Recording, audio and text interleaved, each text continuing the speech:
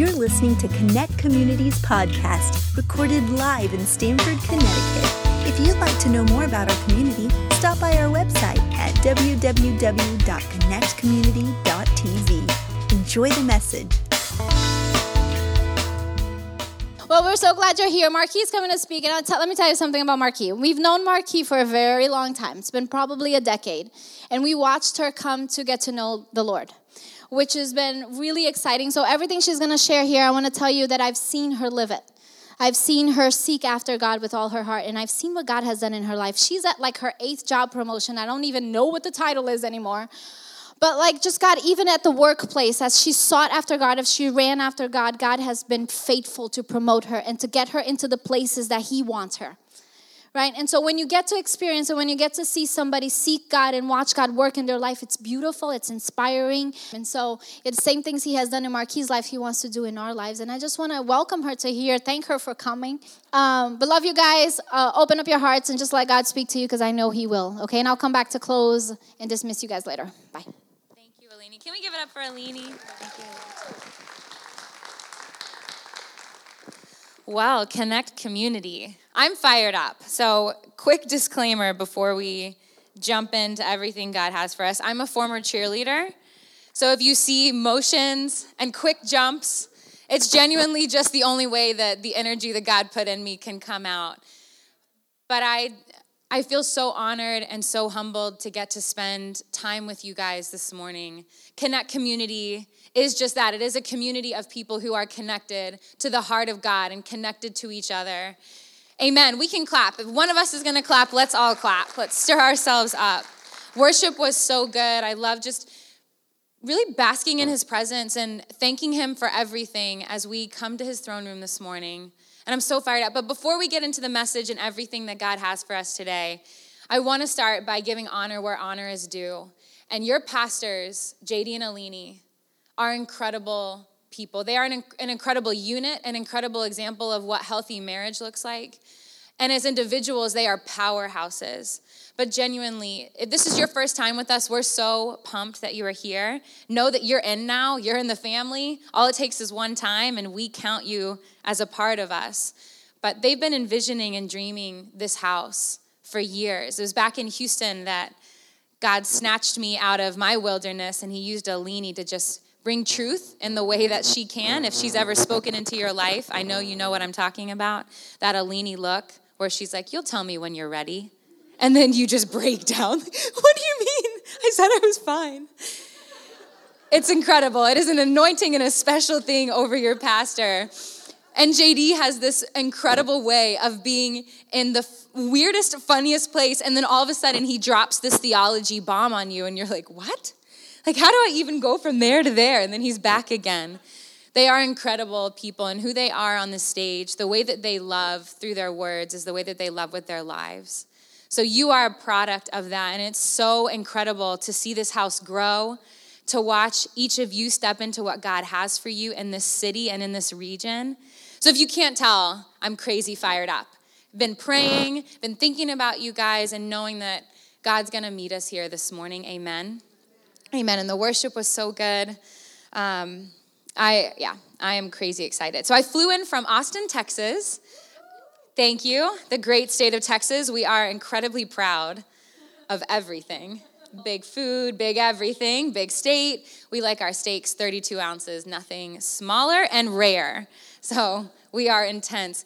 But I do want to make sure as New Englanders, I have a little bit of credibility with you guys because you're thinking, oh, she's going to drop the y'alls. And it's just great, and bless your heart.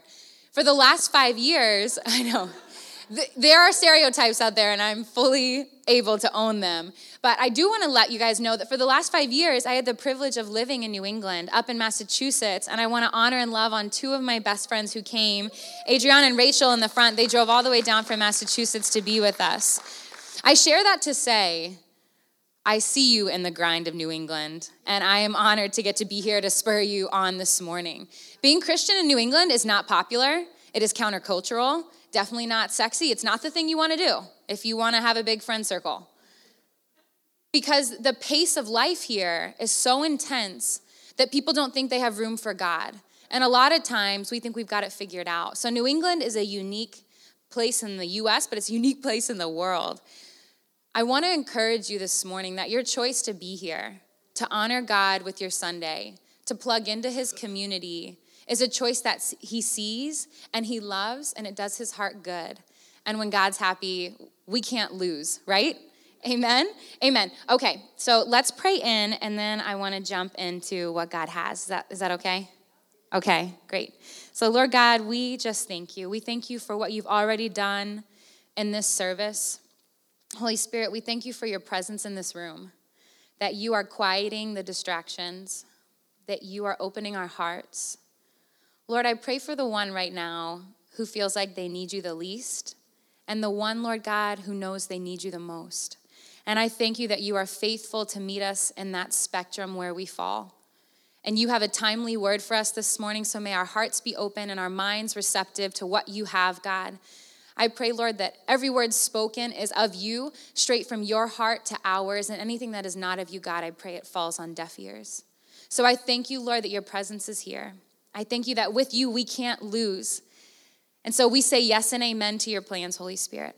And we give you all the glory, and it's in your name we pray. Amen. Amen. Okay, so like I mentioned, I'm here to fire you guys up this morning and to spur you on in your pursuit of God and praying and preparing and thinking about what God's doing in this community. He wants to stir you up this morning. We're all called to pursue, right? You see the coffee mugs and the t-shirts that are wake up and grind, hustle hard, pray harder. There's something in our culture and just in the way that we're built as humans that says move forward, go forth and conquer. It's how God created us, actually. So it's funny because you may be in this room pursuing a career, which is a healthy, awesome thing. You might be pursuing financial stability, a vision that you have for your family. You may be single and you're pursuing that man or that woman that you envision being your spouse. Wherever you're at in your pursuit of God, I want to encourage you. It's a God thing. It's a part of our DNA as a people group. So that desire to win, that desire to run hard is of God. And I love how practical the word of God is. In the book of Hebrews, Paul actually gives us a really good picture of what it's like to walk this out with God. He talks about the analogy of a runner. And he says that we're all called to run a race. And not just run a race, but run the race that God has ordained over each of us. It's a race of endurance. It's a race that we thrive in, like Alini was praying and speaking over us earlier. And it's a race that we intentionally plug into.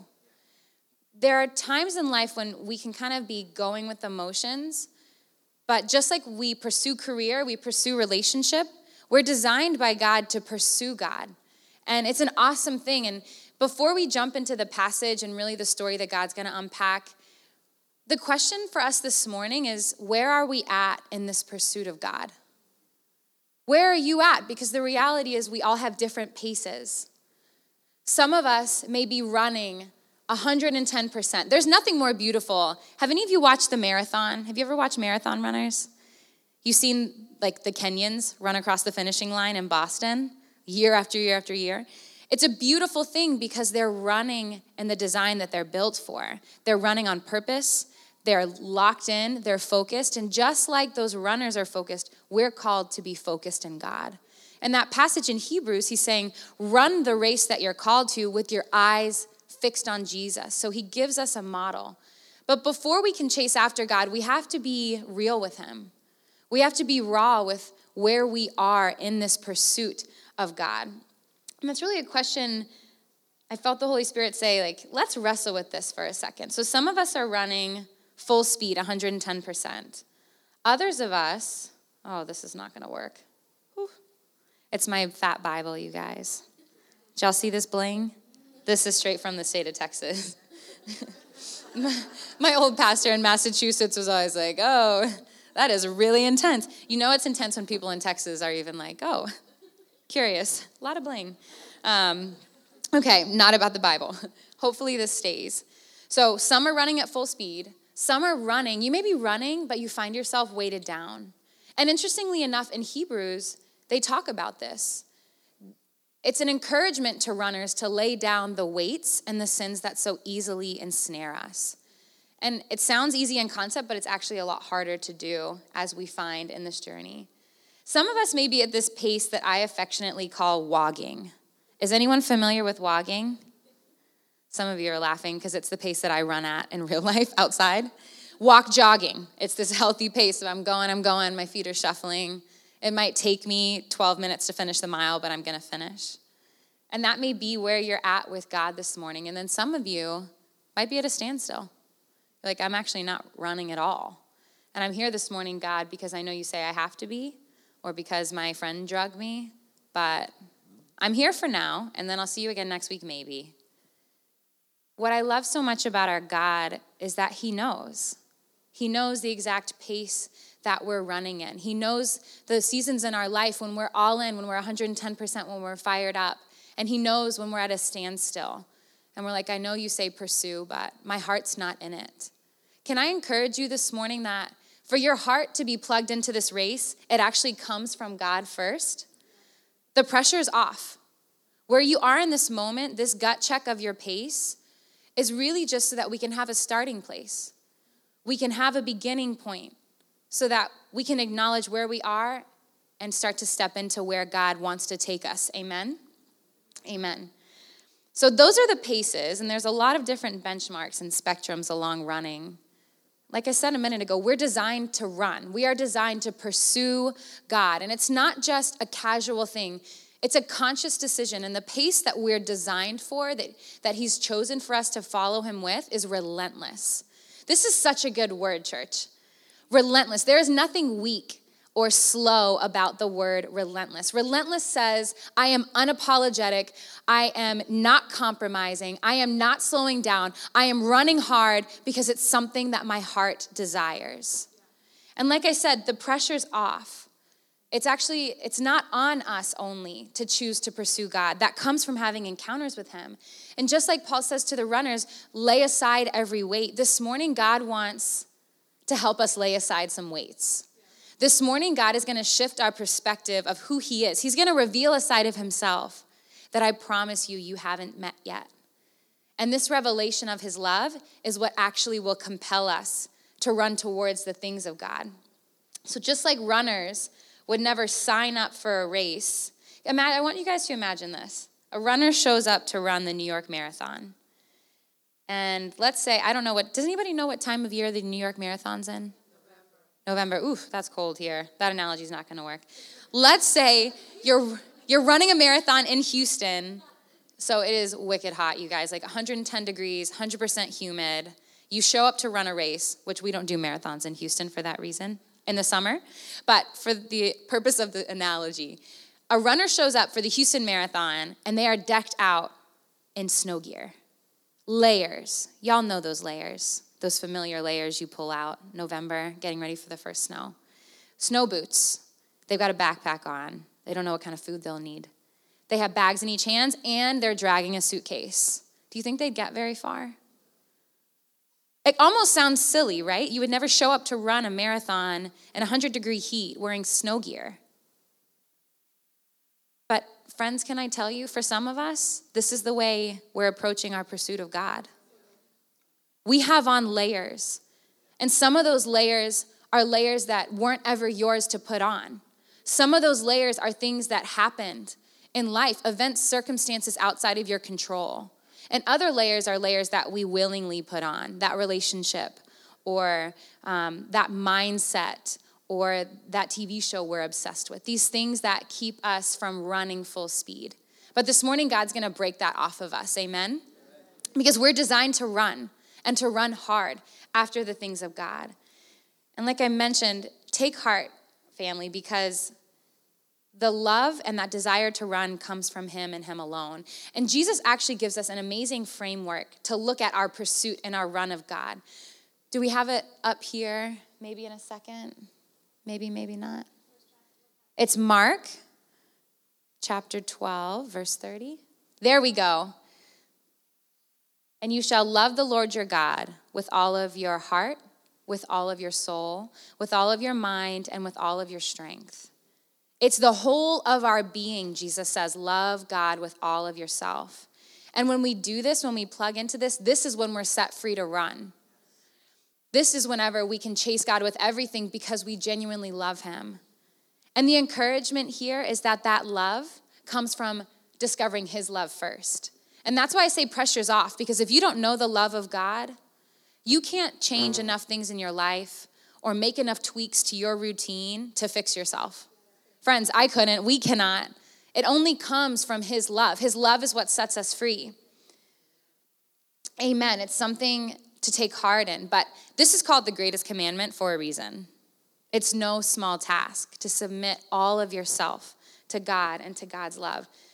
So as we are on this pursuit of him today, I want to encourage you to take notes. As we unpack this story here in a second, write down what God's downloading into your heart. Sometimes he says the subtlest of things, and it doesn't end up hitting us until we go home and we read it. Not because anything I say is going to be fancy. Pressure's off of me. It's not about that. It's about God, and it's about what he wants to download for each of you in your race. Only you know your pacing. Your pacing is not your spouse. It's not your friend. It's not the pace your parents ran at. It's your pacing. Amen. Amen. So the title of today's message is Seen and Known. We're going to unpack the power of what revelation of God's love does for our perspective, because his love changes everything. But we have to encounter it first. His love can and will change all of it. There's a Rick Warren quote that I love. Any Rick Warren fans in the house? He's awesome. Such an awesome man. He says, the way you think determines the way you feel, and the way you feel determines the way you act. If you want to change the way you act, you must determine the way you think. You can start with action. You can't start with action. You've got to start with the thought. So today, if we look at those 4 ways that we love God with all of our heart, with all of our soul, with all of our mind, and with all of our strength, we're going to unpack loving him with our mind.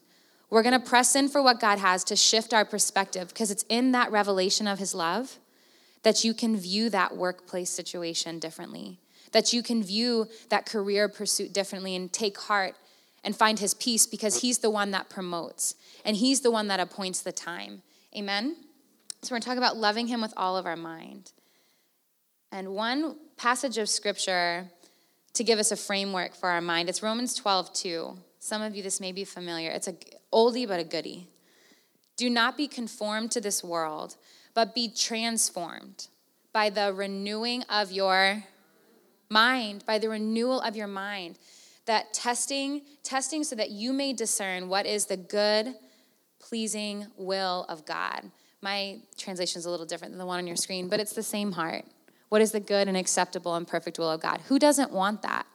You're here this morning on a Sunday, forsaking all other Sunday morning activities, of which there are many, mimosa parties, golf, beach, because you want something. You pursue what you want, and he's here to deliver. Amen. I love that. So really, a new mind is a new understanding. One of my favorite stories in Scripture, this is where we're going to park for our time together, is on the story of a slave. This is found in the book of Genesis, and what God does through this slave is remarkable, church. And when I tell you who the slave is, you're not going to believe the depth of revelation that's there. So if you've heard this story, I want to encourage you, don't judge it by how you've heard it, because there's a lot more that meets the eye. But before we can get into the story of this slave, this lowest of the low, who God uses to call out of obscurity and show a part of himself that made the history books, we have to have the backstory to the story, a little bit of context. Especially, this is in the book of Genesis, so this is way back, way back. Genesis 16. But in the book of Genesis, God calls a man named Abram. Some of you, have you heard of Abraham? This always used to confuse me. Why, God? Why change his name? Why not just start with it? But God's sovereign, right? So Abram, at this point in the story, his name is Abram, and he's married to a woman, Sarai.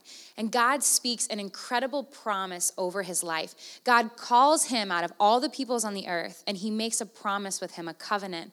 He says to Abram, through you, I will bless all the peoples of the earth. And he gives him this amazing encounter, and he says, look up at the stars, Abram.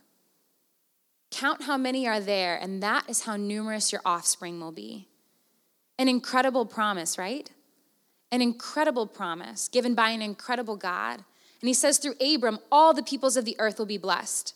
So you might be thinking, if you haven't heard the story, Abram and Sarai, they must be like strapping young adults in their 20s. I mean, if they're going to produce an offspring that's going to bless all the peoples of the earth, let's go. Like, how many kids did he have? No. Abram was in his 80s when God made this promise, and Sarai was 10 years younger, well along in their journey, seasoned individuals, not so much at prime childbearing age. And a quick aside, if you find yourself in this house this morning, further along in your journey, seasoned in life, not a strapping young 20-something, know that God has purpose for you. Know that age does not discount you, so do not limit what God wants to do because of the number of years you've been walking this planet. God birthed a promise through Abram that blessed the entire world. Jesus came from this lineage, and he chose to do it with people in their 80s. So I don't know how old you are, but know that your age does not discount you. Amen? And the house of God needs you. And you are seen, and you are known, and you are valued. As I was reading that, I was like, wow, God, you do so much, so much. We never would have thought to make it that. Okay, so back to the story of Abram and Sarai. So God gives them this amazing promise, and then they're waiting, year after year after year, nothing, no child. And they're not getting any younger. And so Sarai ends up taking matters into her own hands. She's like, I got a plan, Abram. This is good. I've got a plan. You are going to have a baby, and it's not going to be through me. So a quick piece of cultural context. In that time, people owned slaves. And for a woman, a wife who had a female slave, she could give her slave to her husband as a second wife to bear a child on her behalf. And then that child would become the heir. So that was Sarah's bright idea. Not so bright, especially because God had already promised she would be the one to walk out that promise of his. But so typical human, we do it on our own. We're like, God, I got you. Cool idea, not working, here's my idea. So she gives Hagar, her slave, to Abram, and Hagar ends up becoming pregnant. And in the midst of that, Hagar ends up becoming prideful, the Bible says, because she's bearing life that Sarah couldn't bear. And Sarah becomes jealous because she's like, you're my slave. Who are you to look down on me? So there's this old school soap opera. Nothing's new under the sun. These two women were going at it to such an extent that it actually caused Hagar to run away from home. That's how badly Sarai was mistreating her. And I've never been pregnant, but I've known a lot of people who have been, your pastor being one of them. And pregnancy does not look comfortable. Like the opposite. Your body is expanding, your feet swell, you sweat all the time, you're nauseous in the beginning, maybe the whole way through, or you get these crazy insatiable cravings for the most random food groups. And we got to give you credit. You're eating for two. I mean, you're birthing something. That's actually the side of pregnancy I'm really excited for. But I stand corrected always because it's like, oh, the baby's the size of a grape. You're eating for a grape. But that's not the point of the story. Hagar is pregnant, right? She's pregnant. And for the women in this house, you know what that is if you've carried life. Could you imagine the intensity of the home to cause her to run away? She's pregnant. She's bearing life. That is no easy task. And from everything we understand in Scripture, this is her first baby. So it's an unknown. I can't fill in all the lines for Hagar, but I can imagine how she must have felt. Unloved, unwanted, unseen. Think about it. Sarai, her master, is mistreating her so poorly. And where is Abram, the man that she conceived life with? He's nowhere to be found. When he does speak, he says, Sarai, do with her what you want. She's your slave. I can't begin to imagine the brokenness that must have driven her to run. And running is where we find her, in verse 7. And that's where our passage is going to pick up. So, the angel of the Lord found her by a spring of water in the wilderness. It's a spring on the way to Shur. And let me just grab it here.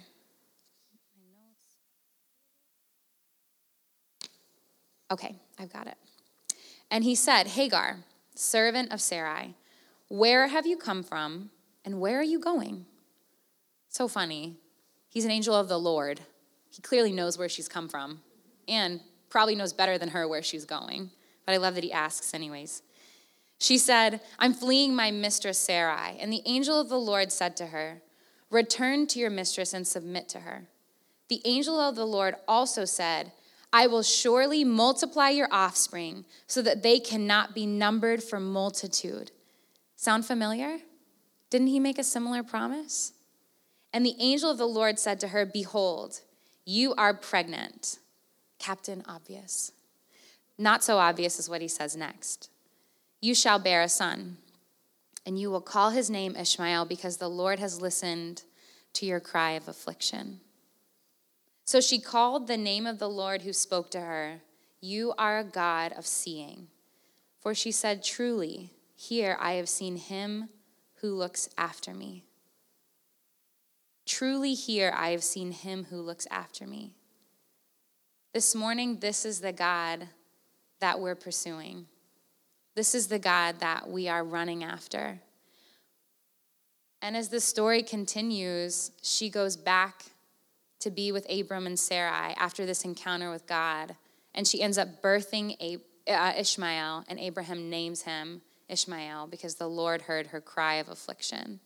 What's so remarkable about this story, it's not necessarily Hagar. And don't get me wrong, who she is, a slave, an Egyptian, so she was a foreigner, a woman, literally the lowest of the low in society. It didn't get any lower. Probably dirt was better than Hagar culturally. The fact that God would choose her to reveal himself is incredible. And what's remarkable is this incredible buildup, because now we know her story, but it's his heart. His heart is what's remarkable in this passage of Scripture. It's what he chooses to reveal about himself through the lowest of the low. In this passage, the Hebrew here, the name of God. So one thing to know when you're reading through the Bible, the Old Testament is all translated from Hebrew and the New Testament is Greek. What we miss in our English translation is the depth and the diversity and the beauty and the names of God. At this point in Scripture, in Genesis, if you read through with the Hebrew, there are a lot of names used for God. On our translation, it just says Lord God. But in the Hebrew, it's names like Elohim, which is the name of God when he created the whole universe. It's names like Yahweh, which we don't even really have a proper translation for because it's such a holy name for the Lord. It's names like El Elyon, which is God the Most High. Big, powerful, mighty names for a big, powerful, mighty God. And that is the God of the universe who had revealed himself up until this point when we see him meeting with Hagar. But the God who meets Hagar in the wilderness is El Roi. This is the one and only time this name is seen in Scripture. And his name in this passage is the God who sees.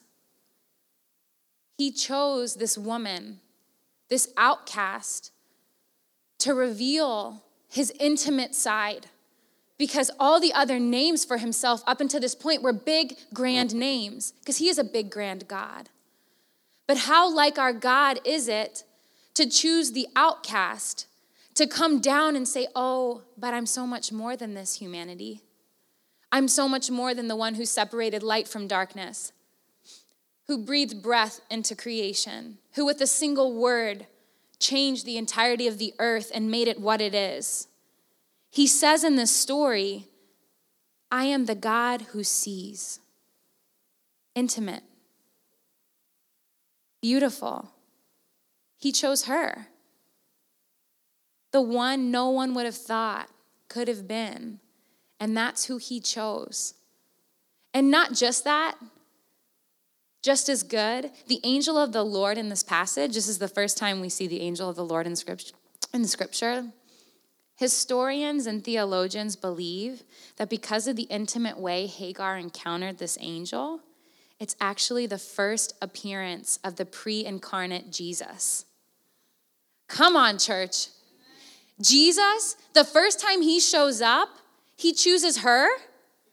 How prophetic. How incredible. Of course he would. We know Jesus. At least we've heard stories of him growing up. You may be here this morning and you're like, oh, I don't really know Jesus. That's okay. Because his love is going to penetrate our hearts so powerfully that we can't help but run. This angel of the Lord is Jesus. And just like he said this to Hagar, just like he came down into that moment to reveal himself as the one who sees, so he's come down this morning to say to us here at Connect Community, I am the God who sees. And the title for today is Seen and, does anybody remember? Known. Because the way God sees is not a visual exercise. Yes, obviously, he's omnipresent. He sees everything. Nothing is hidden in the presence of God. But the way that God sees is not like I see you, looking down on you. You know, the thing that doesn't make us feel good when we're doing the things we shouldn't be doing. Don't see this part. Hiding this. No, he sees that too. But the way that he sees goes past the natural. And he sees into our soul. And that's why it's seen and known. Because the way God looks down, it's like he's looking into our souls. And when you know him as the God who sees, when you know his love, there's nowhere else you would rather be than seen by the creator of the universe and the God who knows your past, your present, and your future. And that's exactly who he is for Hagar in this passage. He meets her in the wilderness. And he's here this morning to meet some of you in the wilderness. It's funny. God's so intentional and so good. It's oftentimes at our lowest point, in that wilderness that we think we won't escape, that he meets us. This is where I encountered him. I was 20 years old, living the life.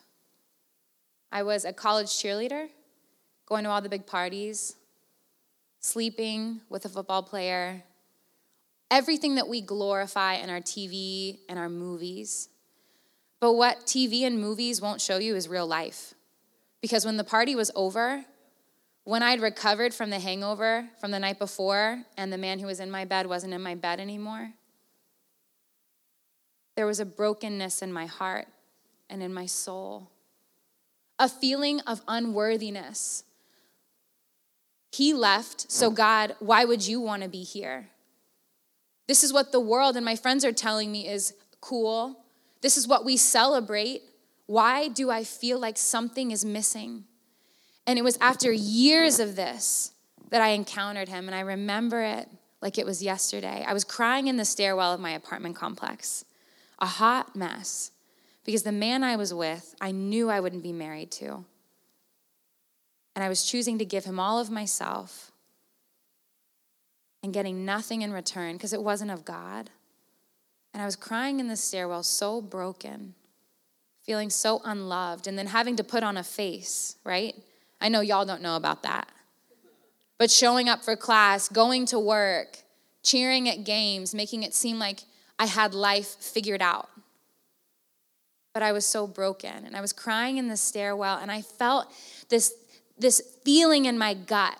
And some of you may have felt this feeling that there's so much more. I was crying my eyes out, but I'm like, God, it's funny, like we can forsake him, but in those moments of wilderness and brokenness, he is the only thing that our being cries out to. And in that moment, in that stairwell, I said, God, there has to be more. There has to be more. And then a few months later, I meet Alini. And Alini is that person of Jesus, my angel of the Lord, who met me in my wilderness and met me in my brokenness and met me in my dysfunction and always responded with, he loves you. He knows. Okay. He loves you. And that's the God who's meeting us in our wilderness. You may not be at the pit. I don't know where you are. Only God knows that. But know that he's with you, just like he was with Hagar, just like he was with me. He sees that relationship you're in, that job you're in that's not fulfilling, and he says, I see you. And I love how he asks, where are you going? I laughed about this earlier because it's like, obviously you know, especially when we envision him as pre-incarnate Jesus. Can we be encouraged this morning that there's nothing in your past? There's nothing in your story that he's ashamed of. There's nothing that you have done or are doing that he doesn't want to expose to heal. He asks Hagar this, I think, for herself. Just like he's asking this to us this morning. Where are you coming from? What is that weight that is slowing you down from running? What is that thing that is keeping you separate from the love that you know your soul longs for? So take heart. There's nothing you've done, nothing you've been a part of that the God of the universe can't take and he can't redeem. He knew Hagar's past. He knew the mess of a situation that she was in. It wasn't even her fault. And yet he took that mess and revealed a part of himself that he only revealed this once in history. So he knows our past and he knows our present. Does the angel of the Lord refer to her as slave? How does he call her? By her name. I was unpacking this and reading this passage over and over and over again. And the Holy Spirit showed me that every time Abram and Sarai spoke about Hagar, they never used her name. She was always my slave. He knows your name. He knows your name, and he knew you before you were formed in your mother's womb. And when we catch a revelation of that kind of love that strips all the identity, all the labels, all the things that people and life put on us, and we get to the heart of our name, that's who he wants to call out this morning. He's in your present. And what's incredible is he knows what's in you. He knew the son to come before she knew. He knew that who she would birth would have descendants that would be numbered like the stars. This slave, this foreigner, this woman who never should have had a portion according to society, this woman who was broken, pregnant by a man not really her husband, running from life, running from mistreatment. And he says, I know your name. This may have been the first time she heard her name in decades. And that's the way the angel of the Lord came to her, and that's the way Jesus comes to us this morning. He says, I know your name. And I also know what's in you, because I'm the God who sees. I am El Roi, the one who knows your innermost being. So he knew her past and he knew her present. Do you think he stopped there? No, friends. He knew her future. And he spoke life into her. He said, Hagar, you have to go back. Not because he was being harsh, but she's in the middle of a wilderness, y'all. This is pre-Uber, pre-cell phone, pre-community. There was no one around to provide for her basic needs, let alone the needs of her unborn child. So that circumstance you're in, that job that you don't like, know that God has purpose in all of it. And he sends her back and he says, you have to go back because you have to birth this son so that you can show the world the God you met in this wilderness. And he's the God who heard your cry of affliction. And oh, by the way, when you give birth to this life is going to outnumber the stars, be too innumerable to count. There was a portion in a legacy for Hagar, a slave, an Egyptian, a woman. She had a legacy, and just like she did, so do we. I don't know what you're settling for, friend. I don't know what you've convinced yourself is your portion or what you think God has for you in store in the future. But can I say, if he's anything like this God, it is so much more than you could begin to ask or imagine. And later on in Hagar's story, God is faithful. Ishmael is born, he finds a wife, and their descendants are innumerable because God chose to meet her in the wilderness. And just like he chose to meet her there, he's meeting us here this morning. He's saying, I see you. I know how hard you've been working. I know how hard you've been striving.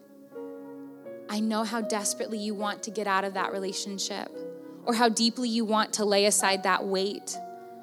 I know the cries of your heart to feel known and seen and loved. And I am El Roi. I am the God who sees. And I know you, my sons and my daughters. And what I have for you outnumbers even your biggest dream. But to get to this place of stepping into it, to become courageous and bold enough to go back, like Hagar, we have to have a shift in our perspective. I think the thing that gave her the courage to go back is that she encountered a living God. And a God who loved her and knew her in a way no one in this universe ever has. So if you are craving a love and an authenticity you have yet to find, can I throw it out there that it's probably because that craving is not meant to be filled by anything on this earth? Yeah. Maybe, just maybe, God's designed us to crave him in a way the world could never satisfy. And that's the God that Hagar met. And that's the God who's here with us today. And it starts by shifting a perspective. She chose to change her thinking so she could go back. There's no way she could submit herself without a changed perspective. So for us this morning, as we start to wrap up our time together and process everything the love of God has done, may our minds be renewed and refreshed. May our perspective of him shift. And there's a passage in 2 Corinthians 10:5 that gives us a really practical discipline that will help us get there. And it's this idea of taking every thought captive. Every thought that you think under the name of Jesus. It's like taking everything that happens in your life and putting it up against the filter of who you know God to be. So when that doubt creeps in on Monday morning that you're never going to amount to more, you take that thought and you put it up against who you know God to be, and you say yes or no. That's a no. I'm made for more. I'm wonderfully and beautifully made. God knew me before I was formed in my mother's womb, and I know the plans that he has. They're good plans to prosper me and to give me a hope and a future. So no, I don't accept that thought. Could you imagine what your Monday, your Tuesday, your Wednesday, Thursday, Friday, Saturday, what they would look like if we put every thought against the lens of the God who sees? How would our lives change? How would our workplace change? How would our homes change? How would our own hearts change?